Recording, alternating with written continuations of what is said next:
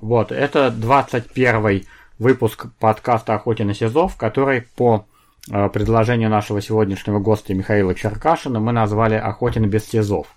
Имеется в виду Охотин без средств индивидуальной защиты. И мы как раз будем разговаривать о средствах индивидуальной защиты, и нашим главным гостем, и, как мы считаем, экспертом будет выступать Михаил Черкашин. Вот, значит, с вами сегодня я, Артемий Охотин, врач-кардиолог и терапевт из Тарусской больницы.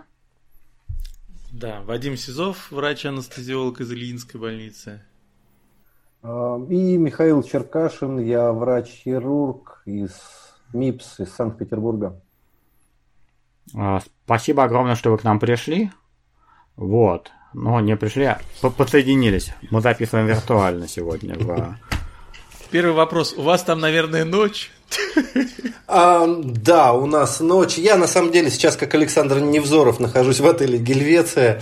Да, и у нас ночь, как в Петропавловске-Камчатском. Полярная ночь, да. Да. Биполярная. Так. Ну, у нас так специального какого-то сценария нет. Тем не менее, я думаю, что мы так можем довольно быстро перейти к делу. Ну, все знают, что сейчас у нас пандемия этой самой коронавирусной инфекции. И в связи с этим таким достаточно болезненным местом, не только, кстати, в России, но и во всем мире, становится защита персонала. Да? Люди боятся заболеть, и заболевание персонала, заболевание врачей и медсестер усугубляет, соответственно, и так нехватку кадров. И вообще это большая такая проблема, как остаться здоровым и продолжать лечить, и еще и не помереть от этой инфекции, да, и не заразить своих близких. И тут, как бы, собственно говоря, вот что у нас есть, да, это средства индивидуальной защиты и это меры защиты, да, то есть всякая логистика на эту тему. Вот, Михаил, что вообще бывает, что используется? Что бывает и что используется? Ну, во-первых, наверное, нужно начать с того, для чего мы их применяем. Потому что, ну, я говорю только свое представление, на самом деле я ни в коем случае не инфекционист, не эпидемиолог и не специалист по инфекционному контролю, не вирусолог. На мой взгляд, мы вся человеческая популяция должна проконтактировать с коронавирусом, потому что это новый для нас вирус. И мы все тем или иным образом это сделаем на протяжении ближайших месяцев. Вопрос только в том, чтобы для групп риска, к которым относятся люди, работающие с инфицированными пациентами, снижать, ну, как бы это сказать правильно, не знаю как правильно, одномоментную вирусную нагрузку. Да? Потому что когда мы проводим какие-то инвазивные манипуляции на дыхательных путях у инфицированного пациента с пневмонией, с подтвержденным коронавирусом, мы должны понимать, что огромное количество вирусных частиц сразу находится в воздухе, и мы сразу все это вдыхаем, и, скорее всего, мы можем получить какие-то тяжелые осложнения, вот именно врачи, медицинский персонал. Да?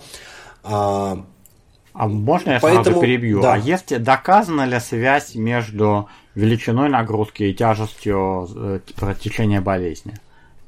Насколько я понимаю, пока нет. Но, наверное, все думают в этом направлении, потому что как раз эшелонирование средств индивидуальной защиты строится по принципу от простого, то есть от контактов минимального риска, да, до вот самых близких тесных контактов, связанных с дыхательными путями, мы наращиваем уровень индивидуальной защиты. Но мы должны это делать во всяком случае, неважно, из подручных средств или из каких-то специальных средств, которые далеко не всегда доступны, и тут не только понятно, в нашей стране. Что специалист по палкам и чего-то еще. Но такое тоже приходится использовать, и на самом деле из палок и всего остального наши коллеги из других стран уже последние несколько недель все это делают, вот, потому что дефицит есть везде. Дефицит реально есть везде. Что важно для широких слоев населения, да. Вот каждый раз я после работы захожу в магазин, я стою в очереди, я вижу людей в респираторах класса FFP3, красивые респираторы 3M, Аура с клапаном выдоха, с красненькими тесемочками. И мне, честно говоря, больно и обидно, потому что для обычного человека, который просто ходит по улице, вот такой респиратор не нужен вообще. Но так как обычный человек в приступе паники его купил, получается, что этот респиратор не достался анестезиологу-реаниматологу, который сегодня интубирует такую пневмонию. Да?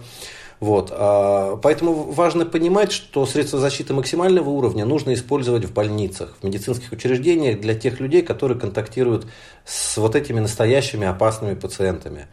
На этот счет сегодня я на Фейсбуке в неотложных состояниях опубликовал, я нашел этот документ в чате анестезиологов-реаниматологов, уже переведенная на русский язык версия, рекомендации Министерства внутренних дел Италии. Да, как, я видел. Для чего. Да, простая, понятная, удобная штука, которая очень много объясняет. Мы на нее приложим к подкасту. Да, спасибо. Вот. Теперь, собственно, к самой защите. Что важно? Пока коронавирусная инфекция, новая коронавирусная инфекция расценивается как особо опасная, поэтому те меры и те средства, которые мы применяем, но вот здесь тоже проблема. Существует порядок оказания, существуют методические рекомендации, существуют международные рекомендации, реальная жизнь. Изначально во всех документах Минздрава было написано противочумные костюмы и все остальное. Конечно, это тот идеал, к которому надо, наверное, стремиться, но наконец-то в Минздраве поняли, что этот идеал недостижим, и что противочумных костюмов просто нет, и сейчас немножко даунгрейдили уровни защиты. Я сегодня видел 4 штуки. Да. К нам на этой неделе наконец-то приехали многоразовые несколько штучек, вот мы тоже их... Но они, кстати, жутко неудобные, и мы, скорее всего, если потребуется, будем использовать их для людей, исполняющих роль дезинфектора. То есть тех, кто будет обрабатывать помещение и все остальное. Я просто не помещусь в них, к сожалению. Да, размер у них один, и, хотя он называется XL, но это какой-то неправильный XL. Я в него тоже не помещаюсь, с трудом. Понятно. Давайте пройдемся по списку, потому что на самом деле многие наши читатели могут даже не очень знать, чем это все отличается, с номенклатурой и так далее, да? Лицевые маски. Самое простое. Самое простое – лицевые маски. Здесь существуют, конечно же, вещи, изделия медицинского назначения с регистрационным удостоверением, то есть на которые есть регистражка. Это очки. Эти очки на самом деле ничем не отличаются от обычных строительных очков, поэтому нужны они для защиты глаз. Это должны быть закрытые очки. Это должны быть очки по типу горнолыжной маски или баллистических очков, которые используются в стрелковом спорте. Мы должны закрывать большую часть лица. Мы нашли выход, я нашел выход, я хочу быть кочегаром, работать сутки через трое, как пел Виктор Цой. Мы нашли выход, мы в строительном магазине просто купили, и они есть там от 60 рублей до бесконечности, все зависит от ваших финансовых возможностей. Самое главное, что нужно понимать, что очки в наших условиях лучше расценивать как не одноразовый ресурс, да, и не сбрасывать их, не выбрасывать после каждого выхода из санпропускника. Очки лучше замачивать, стерилизовать, и поэтому на тот персонал, который работает в красной зоне, то есть в отделении реанимации и в отделении, где находятся пациенты с вирусными пневмониями, даже не требующие респираторной поддержки, должно быть 2 комплекта. Один комплект в стерилизации, второй комплект работает здесь и сейчас, как минимум. Вот. То есть очков нужно много. А что значит это закрытый? Вот тут у меня такой вопрос. Закрытый — это значит, как бы прилипают герметично или просто с такими кожухами? Лучше герметично прилипающие с силиконовой такой штукой. Но вот если представить горнолыжную маску, да, горнолыжные очки, то это такой вполне очень похожий на них вариант. А если не закрытые или закрытые только слегка, без силиконовой прокладки, но под капюшон? Это уже... Это уже не очень. Вот опять же, в нашей концепции у нас есть и такие очки. Это очки, которые, например, используются обычно в операционной, хирургические. Из-за того, что они не полностью убирают контакт воздуха, в котором находится вирусный аэрозоль, с органами зрения, со слизистыми и всем остальным, мы все-таки, вот такие очки, они тоже есть, мы их отложили для людей, которые будут стоять на санпостах, на входе, заниматься сортировкой, измерять температуру. То есть уровень защиты один. Грубо говоря, да. По китайской этой штуке. Да. Это вот такой простой вариант. То есть их можно использовать, я не знаю, когда введут комендантский час для тех людей, которые комендантский час обеспечивают и все остальное. Те, кто не находится в тесном помещении, с большим количеством... Да, в тесном контакте с пациентом, конечно. Да. Следующий момент очень важный для защиты лица еще до респираторов. Это строительные щитки или то, что по-английски называется face shield. В медицине такие щитки иногда тоже используются в ситуациях, когда мы оперируем ВИЧ-инфицированных больных. Грубо говоря, это такой обруч, который надевается на голову, к этому обручу закреплено забрало прозрачное из поликарбоната, например. Это средство защиты используется для тех ситуаций, когда мы работаем на дыхательных путях. Строительные щитки можно использовать и нужно использовать, как мы видим из фотографий, допустим, из Южной Кореи, во время забора мазка и зева. То есть респиратор, очки и сверху строительный щиток. Да. То есть это дополнительный уровень защиты. Вот это. Да, это третья степень защиты. Во время бронхоскопии, во время вообще любых эндоскопических исследований очень важно использовать такой щиток, чтобы все лицо было полностью закрыто от возможных капель, брызг и всего прочего. Вот. Тоже можно купить в строительных магазинах. Стоит, я не знаю, от 200 рублей и тоже до бесконечности. Мы закупили строительные, средненькие достаточно. Можно купить 3М. Если вы пафосный мажор, можно купить 3М, да. Почему-то мне кажется, что вы смотрите на меня. Самодельных устройств. Рекомендую, ее можно сделать из рентгеновского снимка отбеленного в хлорке. Да, можно сделать из рентгеновского снимка, можно сделать из куска гибкого пластика прозрачного. Вариантов много. В конце концов, как эту штуку можно использовать панорамные маски. Вот как в противочумном костюме «Защита 1» в комплекте идет противогаз с панорамной маской. Вот этот противогаз можно просто надеть на себя, и это будет и респиратор, это будет и щиток, это будут и очки. Но их мало, их трудно найти. У 3М тоже есть такие технические решения. Вот я сегодня видел, и мы хотим сейчас реализовать маска для ныряния и фильтр через 3D-печать-переходник, фильтр для ИВЛ сверху.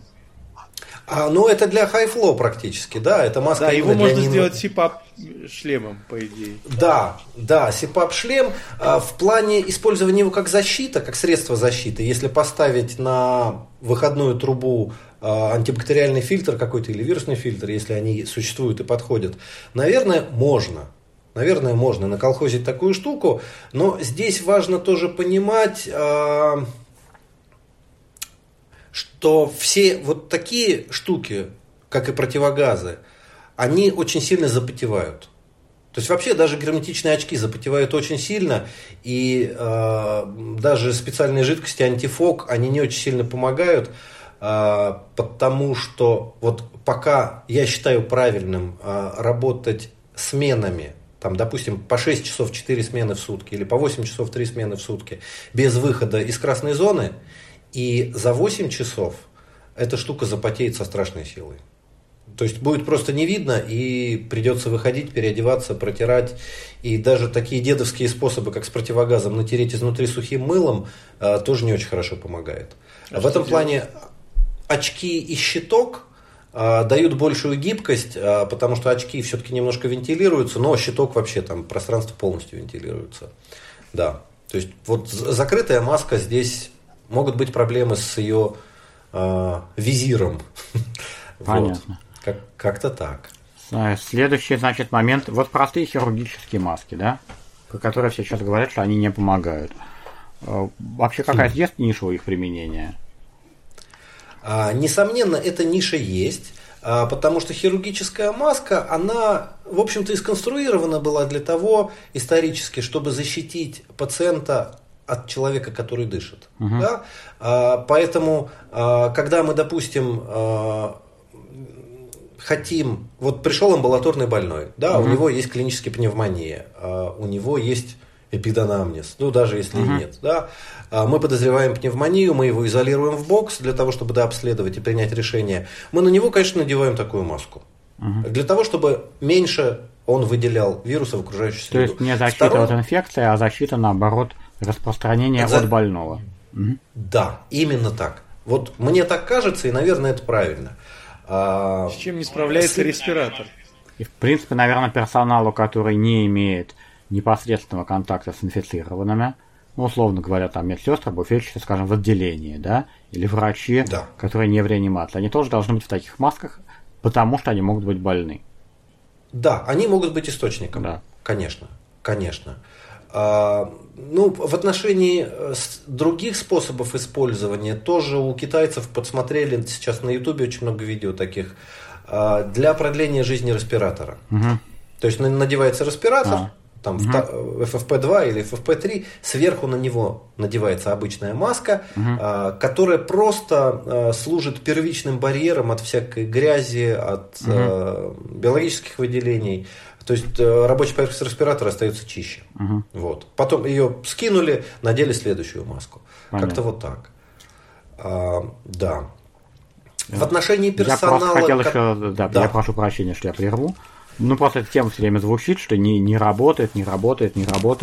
Но, скажем, вот в этой работе, которую сейчас все цитируют про вот эти вот самодельные тканевые маски, да, которые тоже не работают. Их сравнивали как раз с такими вот хирургическими масками. И они были хуже хирургических. То есть хирургические тоже какую-то защиту обеспечивают, да, то есть понятно, что если есть респиратор, то хорошо респиратор, но если нет, то маска это тоже лучше, чем ничего. Абсолютно точно. Ну, здесь еще нужно смотреть на количество слоев этой маски, потому что маски делают из спанбонд, по-моему, называется этот материал, его для укрывания теплицы и грядок используют очень часто. Вот. То есть можно шить их самостоятельно, кстати, купив в хозяйственном магазине рулон этого спанбонда. Сейчас очень много, гигантское количество, вот мне в рабочую почту приходит коммерческое предложение по 40 рублей за маску. Мы готовы вам предоставить. И там приложены фотографии, это просто один слой спанбонда. Понятно, что такая маска ничего не защитит ни от кого, и это просто будут выкинутые деньги. Вот. Маска должна быть как минимум трехслойной, лучше четырехслойной, для того, чтобы она хоть как-то работала. Вот. Если мы говорим про респираторы, то, может быть, стоит озвучить степени защиты для инвазивных процедур, для неинвазивных процедур, и чем заменить. Давайте сначала просто скажем, какие бывают. Да? Значит, бывают респираторы FPP2, да? FPP3, и бывает еще N95, но это, я так понимаю, аналог FPP2. Да? Бывает еще FPP1, да, бывает еще просто P1, P2, P3, бывает N95, бывает N99, но надо понимать, что N95-99 это американский стандарт и соответствует соответственно FPP2, N95, FPP3 это N99. Понятно. N99 респираторов, насколько я знаю от своих коллег, работающих в Соединенных Штатах Америки, у них просто нету. Вот. Они пользуются даже для инвазивных вещей N95. FPP, я хочу еще сказать отдельно, что FPP2 и FPP3 тоже бывают обычные, а бывают с клапаном выдоха. Да, и дополнительно они еще бывают NR, non-reusable, а бывают R-reusable. Вот. Такая сложная классификация. И помимо респираторов еще и фильтры для противогазов и фильтры для различных масок, они тоже бывают как раз P1, P2, P3, что соответствует примерно FPP. Давайте тогда обсудим, что для чего годится. Да. Для чего годится FPP1? FPP-1 годится, например, для убирания радиоактивного графита с крыши 4-го энергоблока Чернобыльской АЭС. Потому что именно в таких респираторах, вот эти респираторы У2К, поролоновые, в них работали люди, ликвидаторы Чернобыльской катастрофы. Вот. Мы используем в своей практике сейчас уже вторую неделю респираторы FPP-1 для медицинского персонала, который контактирует с большим количеством пациентов, посторонних людей. То есть это работники регистратуры, это рентген-лаборанты в первую очередь. То есть те, операторы линейных ускорителей и все остальное, те, кто видит там 60, 80, 100 пациентов. Но не имеет близкого контакта с заведомо зараженными пациентами. Да, именно так. Именно так. Может быть, это избыточная мера предосторожности, может быть, масок было бы достаточно, но вот пока у нас есть некоторое количество этих респираторов, все равно их в реанимации использовать нельзя, а вот для таких целей это вполне себе нормальное решение. Вот. Респираторы FPP-2. В целом, такие респираторы нужны для медицинского персонала, непосредственно контактирующего с инфицированным, либо с подозреваемым сабджектом. Сегодня случай буквально с колес, поэтому я немножко опоздал на наш сегодняшний эфир. Пациент с интерстициальной пневмонией на КТ, случайная находка. Сразу же все люди, которые с ним контактируют после в момент изоляции, они надевают защитные средства FPP-2, то есть респиратор. Вот. Но это не то есть контакт с инфицированным больным, но вне случаев вероятного образования аэрозолей, да, то есть не интубация трахеи, не инвазивная вентиляция, не неинвазивная вентиляция, не там какие-то процедуры и так далее. Просто с больным. Просто с больным. Но с учетом того, что респираторов высокого класса защиты, они в гигантском дефиците везде, на самом деле практически во всех отделениях реанимации всего земного шара инвазивные вещи и все остальное делается в N95 или в FPP-2. Вот. То есть это такой универсальный респиратор, который подходит для всего. В отношении клапанов без клапанов все достаточно просто. Клапан нужен для того, чтобы в нем легче было находиться длительное время. При этом, опять же, прекрасные разъяснения от итальянцев, и они вполне логичны, формальная логика. Клапан выводит нефильтрованный воздух. Поэтому респираторы с клапаном ни в коем случае нельзя использовать обычным людям, не медицинскому персоналу. То есть те, у кого есть риск носительства вируса.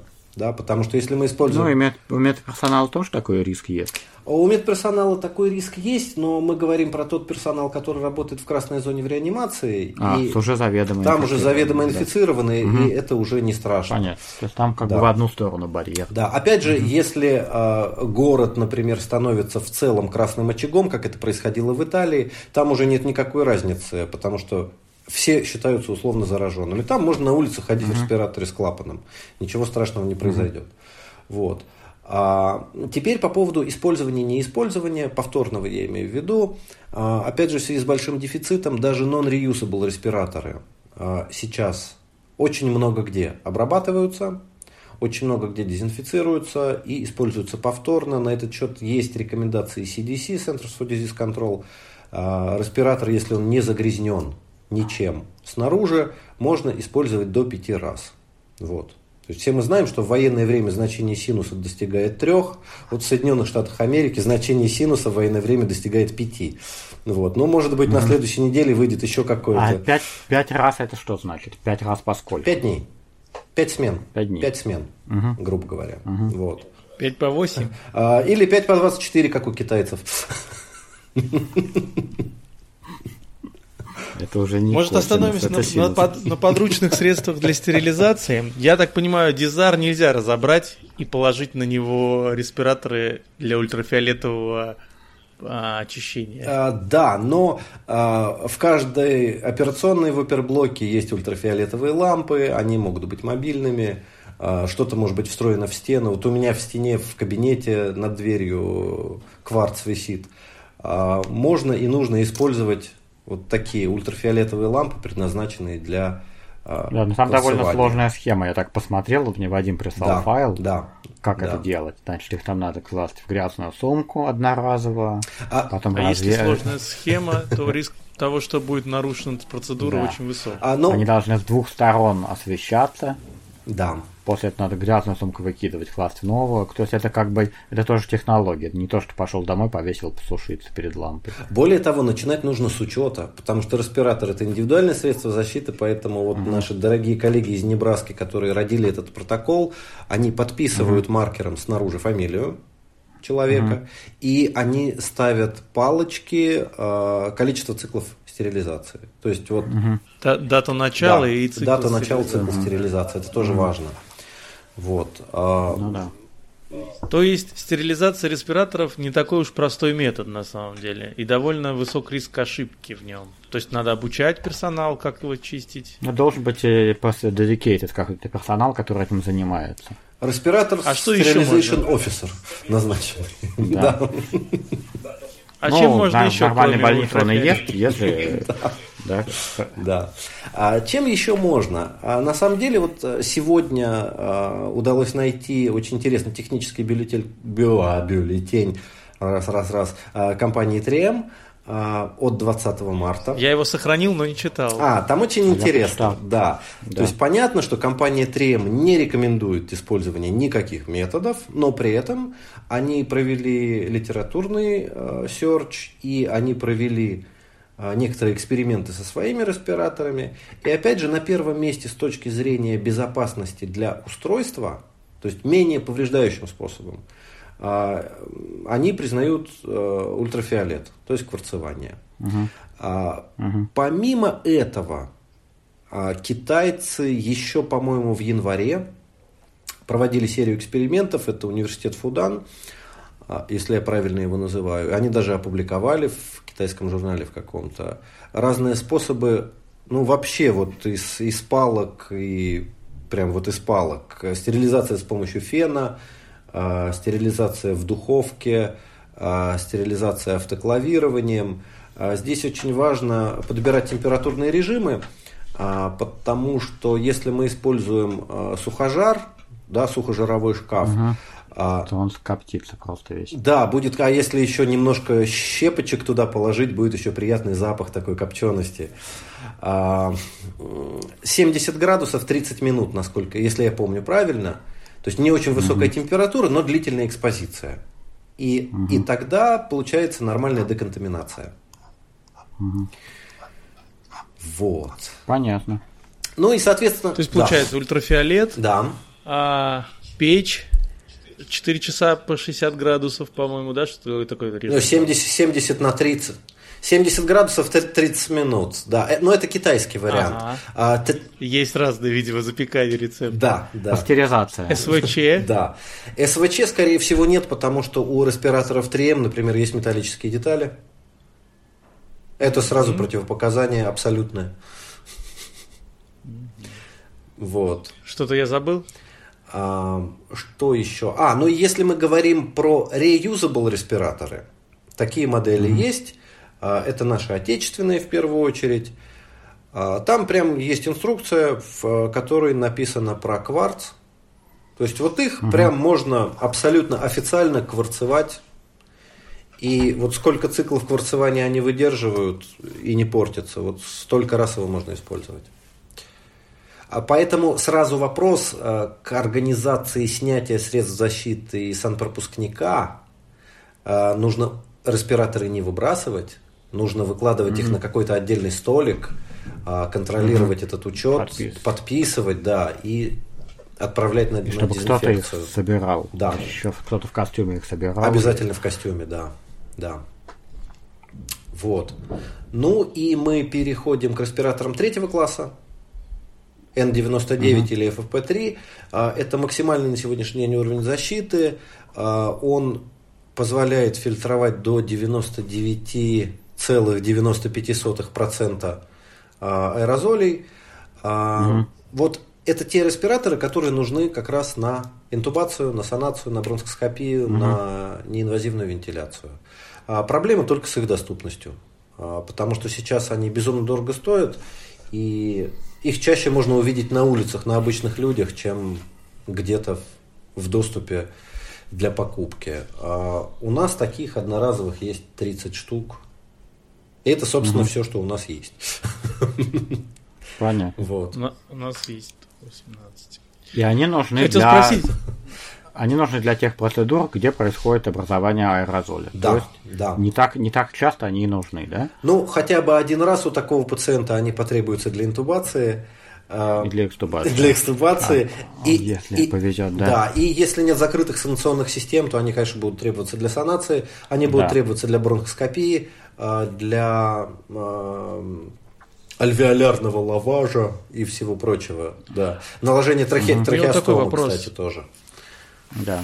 В плане эшелонирования вспомогательной вентиляции легких и как раз вот этих FFP3 респираторов. Правильно я понимаю, что в лучшем варианте, если вы проводите high-flow, персонал вокруг должен быть в FFP3? Абсолютно. Или FFP2 достаточно? Но вот, на мой взгляд, непросвещенный. Я считаю, что чем выше уровень защиты, тем лучше. Потому что high-flow мы даем сколько там, 40 литров в минуту. Это все выводится в окружающую среду. Воздух, конечно, это прям густая аэрозоль, все летает. Да. Густая, увлажненная, да, теплая. Теплая, да, как кисель. Что насчет сделать респиратор своими руками из того, что у вас есть в больнице? Это очень такой сложный болезненный вопрос, но на самом деле, опять же, существует видео. Вот коллеги из Boston Children's Hospital недавно повесили, мы используем обычную маску от мешка амбу, да, в нее втыкаем фильтр. Я так понимаю, что это фильтр из контура какой-то, да? Да, вот. Вирусно-бактериальный. Да, я видел это.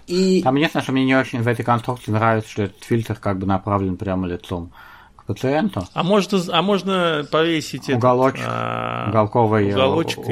самый хобот, да. Да, только можно хобот. Мертвое пространство растет. Да, мертвое пространство растет, но, кстати, идея с хоботом, как со старыми советскими противогазами, это интересно. Его же можно еще потом куда-то спрятать под защиту вообще.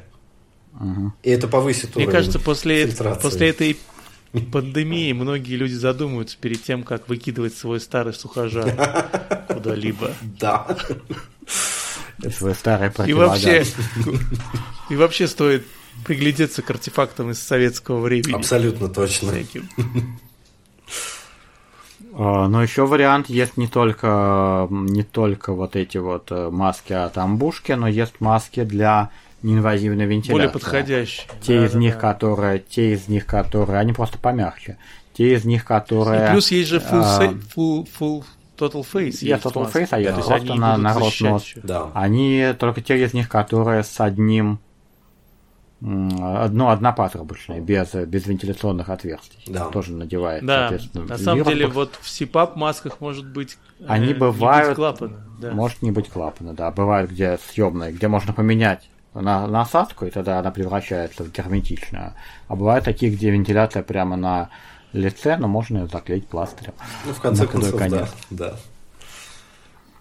Ну что, следующая тема – это костюм. Кому он нужен, какой, ламинированный, не ламинированный, как его мыть и прочее. Да. Костюм, шапка, вот это все. Да. Костюм, бахила. Прекрасно. Да. Костюм, шапка, капюшон. Ну, начать нужно с исподнего. Что нужно надевать прямо на голое тело? Ну, трусы можно обычные. Вот дальше нужен либо одноразовый костюм хирургический, либо многоразовый костюм из ткани, тоже хирургический, но который будет сбрасываться при выходе из санпропускника и отправляться в стерилизацию. Это первый слой. Вот. Ого, я вот этого чего-то не додумал. Вот, да. Сверху на него надевается уже непосредственно защитный слой. И это либо костюмы биологической защиты, например, самый такой часто встречающийся Дюпон Тайвек 500 Эксперт, с синей такой лейбочкой на левой стороне груди. Да, мы все их видели на фотографиях всего в последнее время. Да. А Тайвек это просто фирма? А фирма Дюпон, Тайвек это материал. Это просто материал. Тайвек это материал. Да. Понятно. Но все их уже называют в простонародье тайвеки. Вот эти костюмы, как Xerox. А такой вопрос. Понятно, для чего нам нужны очки, для чего нужен шлем, в смысле забрала, для чего нужен респиратор, да? Их удерживать там всякие вот эти мелкие капли, и чтобы они не попадали на слизистую носоглоточного, там, носослезного канала и так далее. А для чего нам нужен, собственно, комбинезон? От чего он защищает? От капель? В первую очередь от капель. Конечно же, от капель. И почему удобнее и правильнее комбинезон, а не просто хирургический халат? Для того, чтобы была закрыта голова. Вот. Поэтому, кстати, если тайвеки недоступны, а они могут быть недоступны из-за того, что цена высокая, из-за того, что их просто нет в продаже в городе в конкретном, невозможна поставка, можно использовать как раз медицинские ламинированные комбинезоны. Можно использовать малярные влагонепроницаемые комбинезоны. И это действительно так. Мы вот в строительном магазине просто купили их какое-то количество, там 70, по-моему, на случай ядерной войны вот сейчас. И они лежат, и когда у нас закончатся тайвеки, а они закончатся, потому что их очень мало, мы будем использовать малярные комбинезоны, влагозащищенные. Следующая штука, которую можно использовать, это, например, комбинезоны для чистых зон. Вот мы у наших радиохимиков экспроприировали 10 комбинезонов Кимберли-Кларк. Они тоже из такого же белого материала, как тайвек. Они с капюшончиком, и это удобный вариант для того, чтобы максимально себя защитить. Вот. Хирургический халат – это не лучший вариант, потому что у нас нет защиты головы, к сожалению. Защита. Для чего вообще нужна защита головы, вот эта защита поверхности? Как бы, опять брызги. же, взять все... Брызги, аэрозоль и все остальное. Да. То есть в каких ситуациях это нужно? Опять же, в условиях отделения реанимации. Да. Наибольшего близкого контакта с больным. Да. Если это, скажем, там, в отделении, где больные не кашляют, условно говоря, не кашляют, не интубированы, нет образования аэрозолей. Там, наверное, это избыточная мера. Или нет? Все-таки, наверное, нет, потому что здесь мы, черт возьми, мы немножко, я сам еще неправильно пока все понимаю, как это структурировать, всю эту информацию в голове даже. Если мы переходим к концепции зонирования больницы или корпуса или отделения. Давайте чуть-чуть попозже, давайте отдельно рассмотрим средства индивидуальной защиты, а потом перейдем к зонированию. Хорошо. Окей. Ладно. В общем... А там уже обсудим, потому что мне, например, еще интересно, вот вы говорите тайвеки, и что они у вас закончатся, но их же можно обрабатывать, они же как раз стойкие к обработке, нет? Они не очень стойкие к обработке, и, конечно же, компания Дюпон, как и компания 3M, не поддерживает повторное использование и обработку, но, опять же, есть некий технический бюллетень, в котором указано, что их можно подвергать стирке, стирка должна быть ручной с помощью мыла, вот. То есть первым... Просто мне кажется, в контексте отсутствия средств индивидуальной защиты в достаточном количестве, нет СИЗов, собственно, возможность реиспользования крайне важный факт. Именно так. И важно понимать, что первым этапом нужно выполнять дезинфекцию. То есть, опять же, костюм повесили на вешалочку и поднесли к ультрафиолетовой лампе. Кстати, режимы-то есть. Вот режимы у 3М описаны подробно, по 15 минут с каждой стороны для респиратора. Я думаю, для костюма так тоже этого достаточно. Вот по костюмам нет исследований, нет опубликованных данных. Но в начале... Тут еще вот вопрос. А все лампы ультрафиолетовые одинаковые? Наверное, нет. Наверное, нет. Но опять же, вот в техническом бюллетене 3М там указаны разные режимы. Что же, я не прочитал его заранее. Да. Режимы с доставляемой энергией этого ультрафиолета. Вот. И я думаю, что, ориентируясь на этот файлик, можно посмотреть, что есть у вас конкретно в больнице, в оперблоке, и подобрать то, что может быть подходящим. Вот. И потом постирать, потом высушить.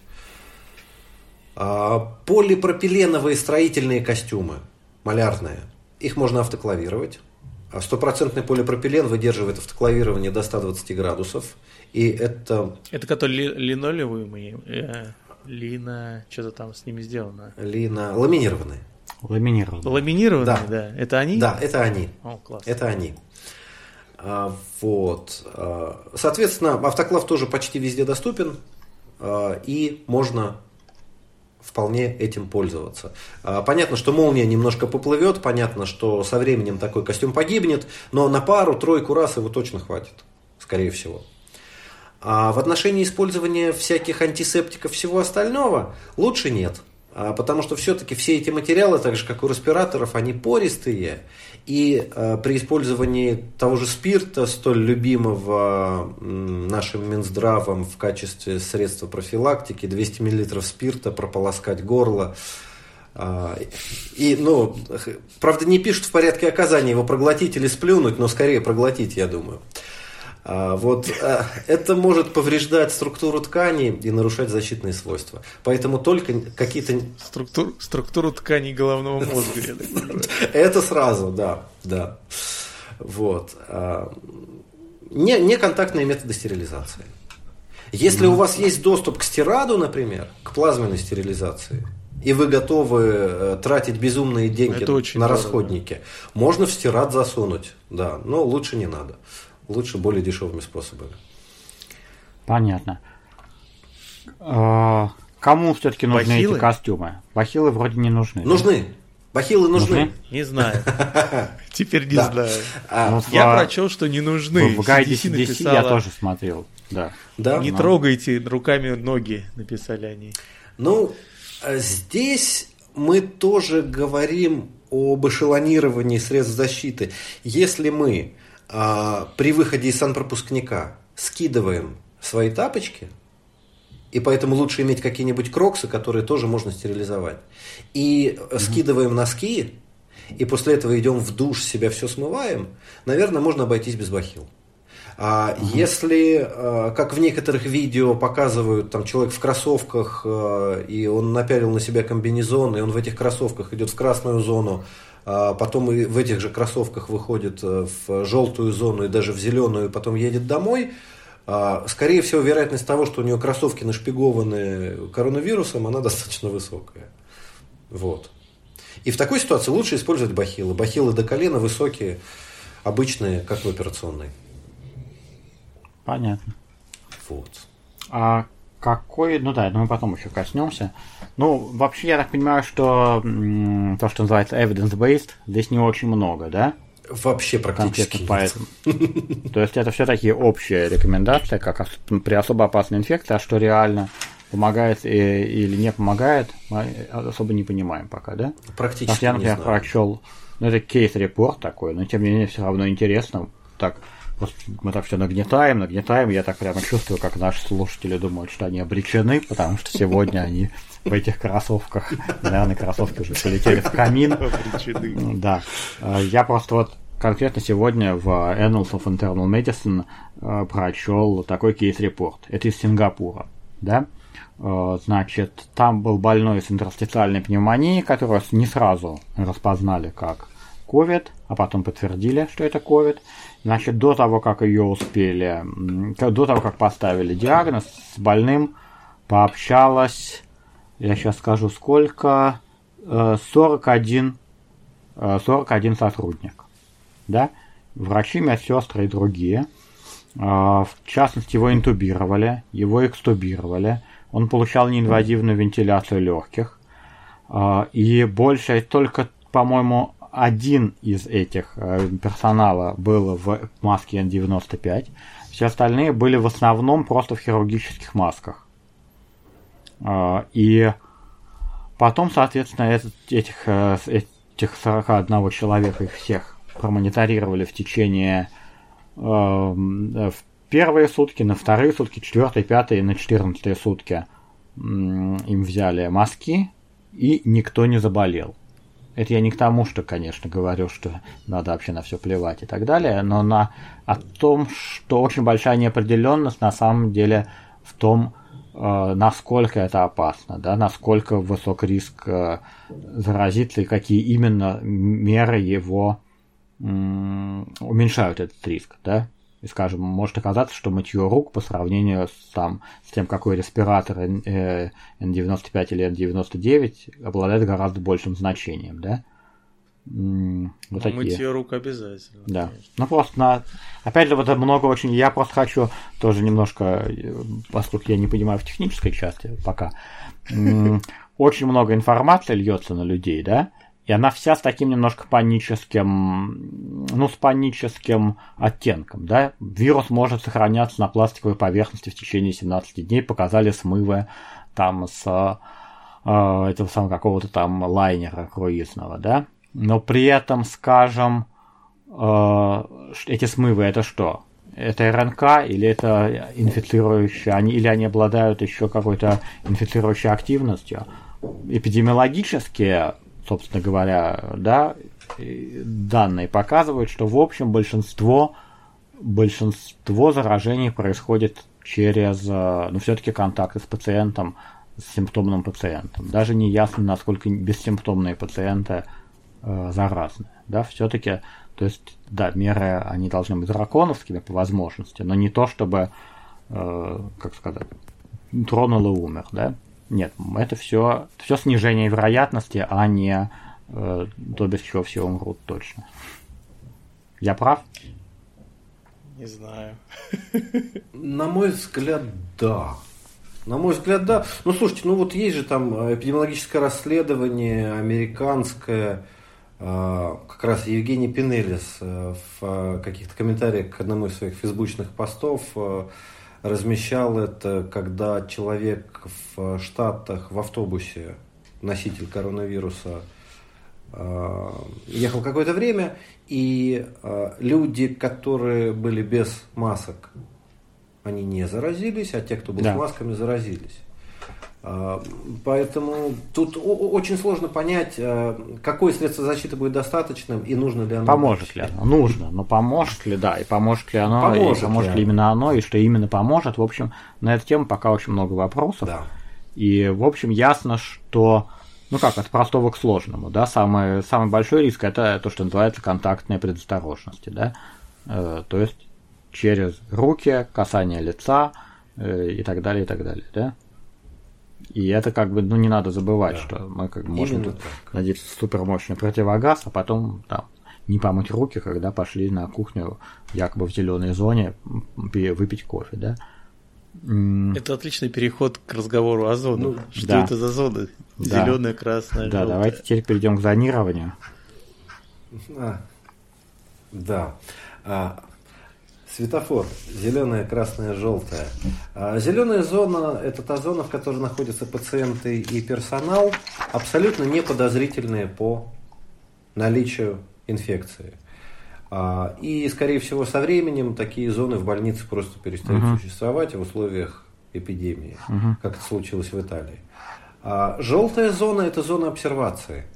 То есть это зона, куда мы помещаем пациента, допустим, прилетевшего из каких-то стран не так давно и, возможно, контактировавшего, либо мы помещаем туда персонал, который контактировал с пациентом, и этот пациент подтвержден, и помещаем для наблюдения. Подозреваем, но не знаем. Да. Подозреваем, но не знаем. В нашей концепции для нашего учреждения в желтой же зоне остается жить та команда людей, которая работает в красной. И здесь, на самом деле, в плане организации большой вопрос, потому что, насколько я знаю, в коммунарке люди работают в красной зоне, после этого они выходят и они могут уйти по домам. Как-то было в Италии, особенно в первых очагах, люди оставались и жили в больнице и по 5 дней, и по 7, не возвращаясь домой. Мы придерживаемся концепции, что когда все начнется, когда поступит сигнал и мы вскроем красные пакеты, либо когда 22 июня ровно в 4 утра вероломно перейдет границу учреждения пациент с интерстициальной пневмонией, которого мы будем расценивать как пациента 0, та группа людей, которая будет с ним работать в красной зоне, она останется на казарменном положении.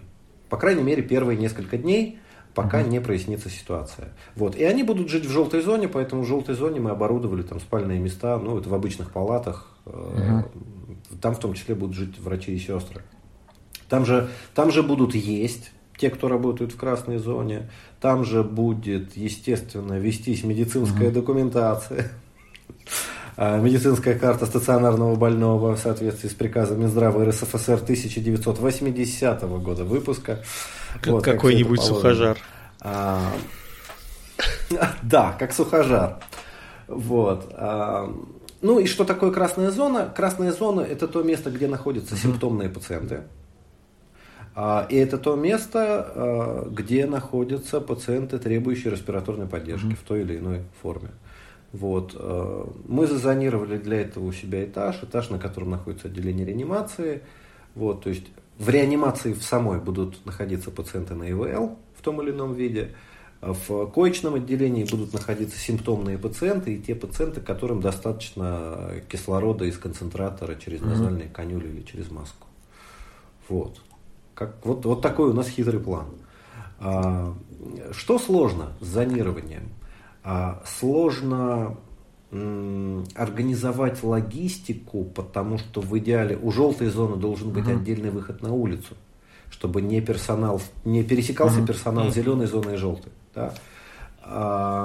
И должен быть обязательно санпропускник при входе в красную зону, а в идеале их должно быть вообще 2, потому что лучше вход и выход разносить, но далеко не всегда это технически возможно. Вот. Поэтому у нас это общий санпропускник, мы просто разделяем потоки с помощью коридоров и дверей. Вот. У нас заходят чистенькие в одну дверь, а грязненькие, скинувшие все и помывшиеся, выходят в другую дверь. Вот. Ну, естественно, нужно предусматривать, как мы будем доставлять еду в красную зону. Потому что персонал, естественно, в красной зоне не должен есть, не должен пить кофе, не должен курить, не должен ходить в туалет и всячески снимать с себя средства защиты. Иначе мы все умрем. Ну, мы все умрем рано или поздно. В истории есть только несколько примеров в литературе описанных, когда после смерти с человеком что-то происходило другое. Вот. Но мы не будем касаться этого. Но возвращаясь. Кстати говоря, да, я просто не хочу тоже пугать людей, кто нас послушают и будут заранее. Насколько я слушал по итальянским данным, примерно 10% персонала заразилась. Я прав? Это не... Да.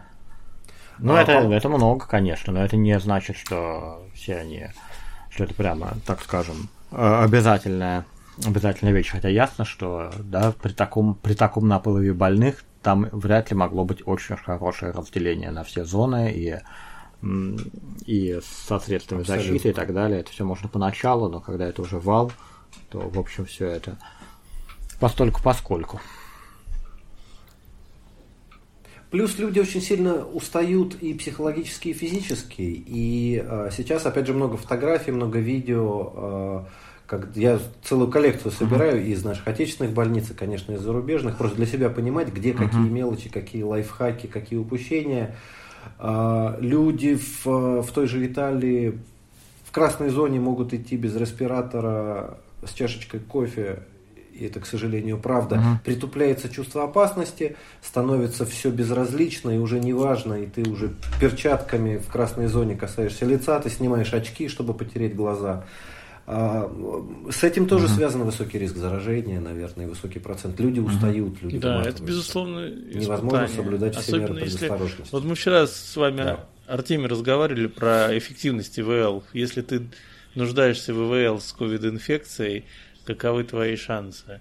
Я думаю, что некоторые такие, вот эта статистика, которую мы видели, немного может удручать врачей, которые только работают с пациентами на ИВЛ. То есть многие из их пациентов умрут, и ощущение бессмысленности твоего труда и вот это апокалипсиса движущегося тебя, наверное, очень фрустрирует. Но у меня более веселый вопрос. Можно? Я понял, что люди красной зоны живут в желтой. Где живут люди в желтой? с желтой зоны? Где они живут? Те, кто работают в желтой? Они живут в зеленой или домой идут?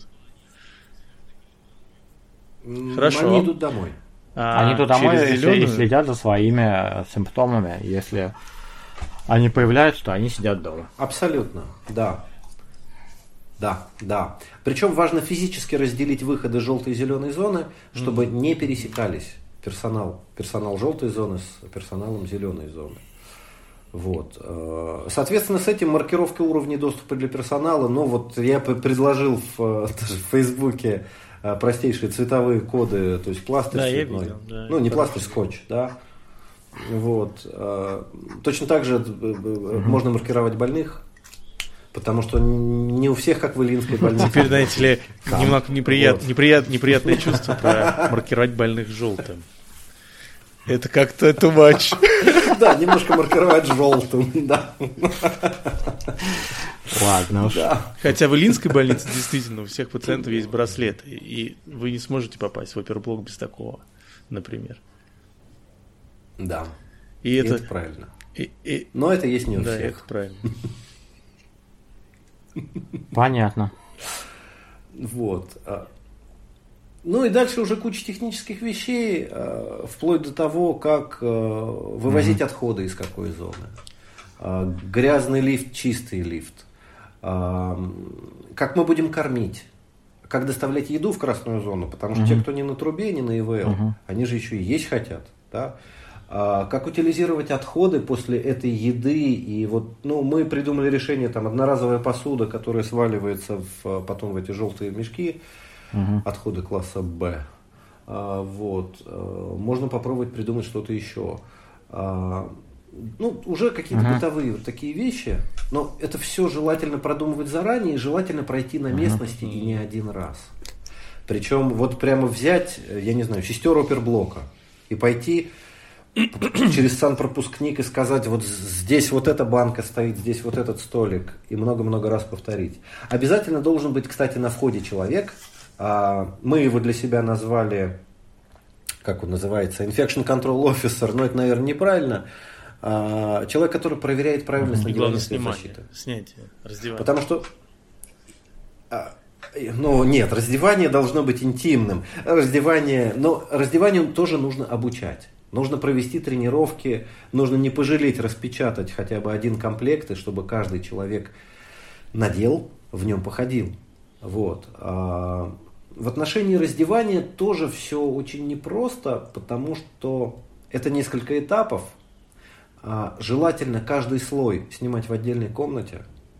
То есть вот в первой комнате мы обрабатываем руки, перчатки, мы снимаем с себя. Я медленно снимаю с себя.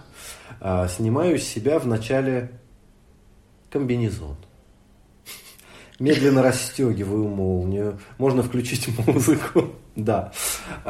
И опять же, каждый раз, когда мы прикасаемся к средствам защиты на себе, мы обязательно должны обрабатывать руки в перчатках хлоргексидином спиртовым, спиртом 70%, чем угодно. Каждый раз. Первый слой скинули перчатки, обработали руки, мы переходим в другую комнату. И там начинаем снимать с себя второй слой, и мы раздеваемся до трусов. И в трусах мы уже идем в третью зону, на самом деле, третья зона раздевания, где мы моем руки и умываем лицо тоже антисептиком. И после этого мы идем в душ, намыливаем там себе спинку, смываем себя все. И после этого только мы идем в ту зону, где мы надеваем свою обычную одежду, хирургический костюм, или там халат, или тапочки, и все-все-все. И только в таком виде мы выходим из санпропускника. То есть это несколько этапов. Каждый слой – это отдельный этап, физически разделенный. Еще один горячий вопрос для меня. Вы больница, которая должны принимать таких пациентов, или вы просто готовитесь к теоретической возможности? Мы готовимся к зомби-апокалипсису, конечно же. Нет, мы плановое онкологическое учреждение, и во всех схемах маршрутизации и профилирования нас нет, как людей, которые работают на ввоз из города по экстренной всех этих пневмоний. Но мы понимаем, что в любой момент наш онкологический пациент, придя на химиотерапию, придя на консультацию, может оказаться тем самым пациентом 0. И если это случится в тот момент, когда в городском звене уже будет перегруз, и от нас его не заберут никуда, мы автоматически превратимся в маленький чумной барак, инфекционный госпиталь, в котором придется работать. И вероятность этого достаточно высока. У меня такие же соображения, да? Это у нас, да. Мы как бы плановый и экстренный хирургический стационар, но как будто бы не для того, чтобы принимать ковид, но как знать, просочится ли ковид или нет. Мы единственная больница в районе, поэтому он может прийти. Достаточно большая вероятность, что они, вам по крайней мере, всего. пойдут через нас. Да. Даже если не останутся у нас. А если будет апокалипсис, то они будут оставаться у нас. Со связью? У меня да. Хорошо. Я думаю, что мы так вкратце все обсудили. Надо пожелать нашим коллегам бодрости духа. Преодолеем и вернемся к обычной жизни. К обычной жизни с $1.80. Always be ready. Это, мне кажется, это будет... Хотя, заметьте, никого больше это не волнует, потому что есть серьезный Нет, на самом деле, просто, такое еще... Понятно, что все не готовы. Так сейчас это принято даже говорить, что мол, конечно, мы в России не готовы, потому что все не готовы. Посмотрите, что в Италии творится, да? Но на самом деле вот эти все вещи, которые сейчас для меня, например, во многом вновь, я видел это в американской больнице, да, там больной с гриппом, да, значит, вешается табличка, контактная precautions, к нему там надо заходить в одноразовом халатике, масочка, перчатки, все это сбрасывать при выходе из палаты. У нас как бы вся эта, я уж не говорю про то, что все на все плюют, но не плюют не случайно, потому что если ты говоришь, что это у больного грипп, да, то включается такой механизм, ты должен писать экстренное извещение, какой-то карантин, тебе все равно не дадут этих одноразовых халатиков, тебе не дадут лишних перчаток, все будет то же самое, но у тебя... шторм. Да, но у тебя будет куча проблем. И в итоге, у нас нет внутрибольничных инфекций, у нас никто не может быть гриппа в соматическом стационаре, соматический стационар. Да, и люди к этому, естественно, относятся как, это просто совсем вновь, да. И вот такая неготовность психологическая, она, конечно, здорово ударит по нам всем. Да. Будем стараться. В конце концов, $1.88 это лучше, чем сатурация 88, поэтому тут на ИВЛ надо. На ФИУ 200. Да. Да. Так что мы должны что-то такое про человеческое спросить, Артемий. И если мы завершаем наш выпуск... человеческое с моей стороны, человеческим сегодня было то, что такой был случай, когда, больной болел и не заразил 41 человека. Второе человеческое, могу сказать, что я с огромным удовольствием перечитываю уже книжку Стессена про Африку. И, конечно, когда читаешь про их медицину, где, скажем, на всю Кению один онкологический госпиталь, где люди там месяцами живут на улице рядом, ожидая, что их, может быть, кто-нибудь посмотрит, но как-то наши проблемы становятся не такими ужасными. Не знаю, оптимистично это или нет, но... Да. Это оптимистично все-таки, да. Вообще задумывалось, что в этот момент гость что-то рассказывает рандомное о своей жизни. Да, мы обычно какая-то хорошая история, плохая история, что-то интересное вне медицины. Вначале спрашиваем, но можем в конце, да. Что-нибудь, чем бы вы хотели поделиться со слушателями, не относящееся напрямую к теме подкаста, а может быть даже и вообще к медицине. Просто что-нибудь. Что вы читали, что вам понравилось, о чем вы думаете, что для вас сейчас важно? Ничего себе, какой неожиданный вопрос. Так как я хирург, я тупой, и у меня достаточно короткие нейронные цепи, и я в основном сейчас думаю, конечно, о работе, о подготовке к этому всему. Даже из вежливости мы не стали вас переубеждать. Да. Кстати, свет поправьте, пожалуйста. Да. Я делаю это отлично. Да. Вот. Что интересного происходило, кроме чтения бюллетеней 3М? Черт возьми, а я не готов к такому вопросу оказался вообще. Да. Мне для этого нужно думать, это плохо. Вот. Из интересного я вот, например, с удовольствием, черт возьми, это будет политика, не важно. Ничего. Нет, как хотите. Да. С удовольствием прочитал замечательные книги такого украинского писателя, который называется Мартин Брест. Это человек, который, кстати, работает в Министерстве охраны здоровья Украины. Вот. А на самом деле он был вначале волонтером-добровольцем, а потом мобилизованным в украинской армии. Он очень хорошим языком, смешно так описывает всю эту страшную вещь, войну и жизнь на Донбассе. Вот. Раз уж о политике, и ладно. На самом деле, меня, кстати, поразило сейчас то движение волонтеров, которое потихоньку появилось вначале в чате анестезиологов в Телеграме. То есть это вот люди, обычные абсолютно люди. Да, реакция переводчиков просто вообще замечательная. Да. Вот. И еще, кстати, очень необычно тоже, мы уже несколько дней находимся на связи с человеком, который зовут Людмила Голубкова. Она собирает, во-первых, средства, во-вторых, собственно, сами средства индивидуальной защиты. Вот. И распределяет, они придумали старт-кит, то есть первый маленький набор для каждой больницы. Они сделали сайт и туда выкладывают как раз ту информацию, которую, в том числе и я помогаю собрать, они переводят. Это удивительно, это целое сообщество молодых, абсолютно далеких от медицины, от всего людей, которые занимаются волонтерством. И это очень крутая история, что такой запрос существует у людей, помогать другим. И это важно, потому что, возвращаясь к политике, мостик, да, опять у меня короткие нейронные цепи. 5 лет назад, как раз благодаря волонтерам, в очень тяжелый момент удалось Украине справиться с какими-то тяжелыми моментами, да. То есть вот это волонтер, вспомните Крымск у нас, когда все смыло, да. Лиза Алерт, да, это вот такие какие-то базовые вещи, когда обычные люди вдруг собираются вместе и начинают вместе делать что-то большое, полезное и помогать другим. Вот. Да. Поэтому вот тоже обращение к слушателям подкаста, если вам хочется быть волонтером и чем-то помочь, это достаточно просто сделать, можно просто прийти куда-то, прийти в ближайшую больницу и спросить, а чем надо помочь.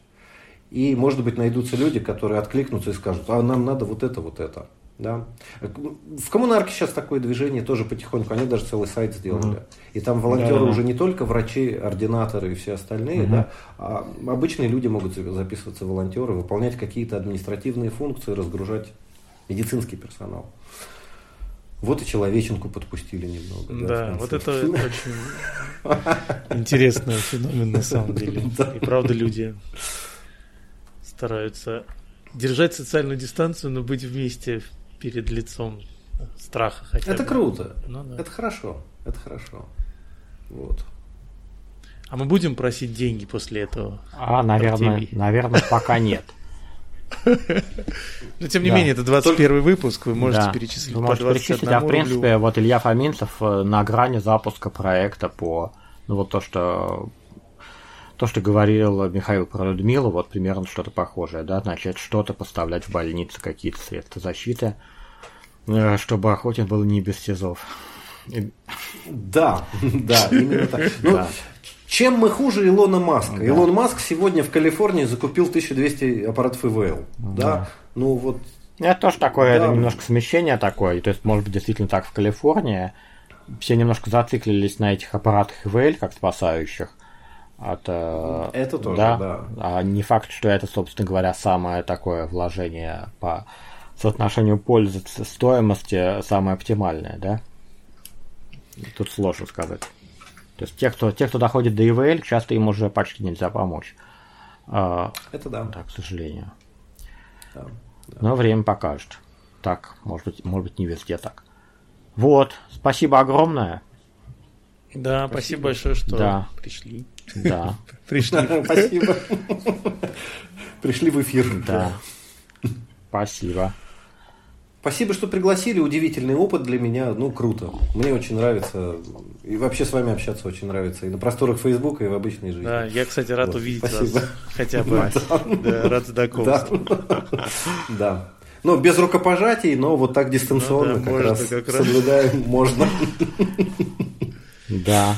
I love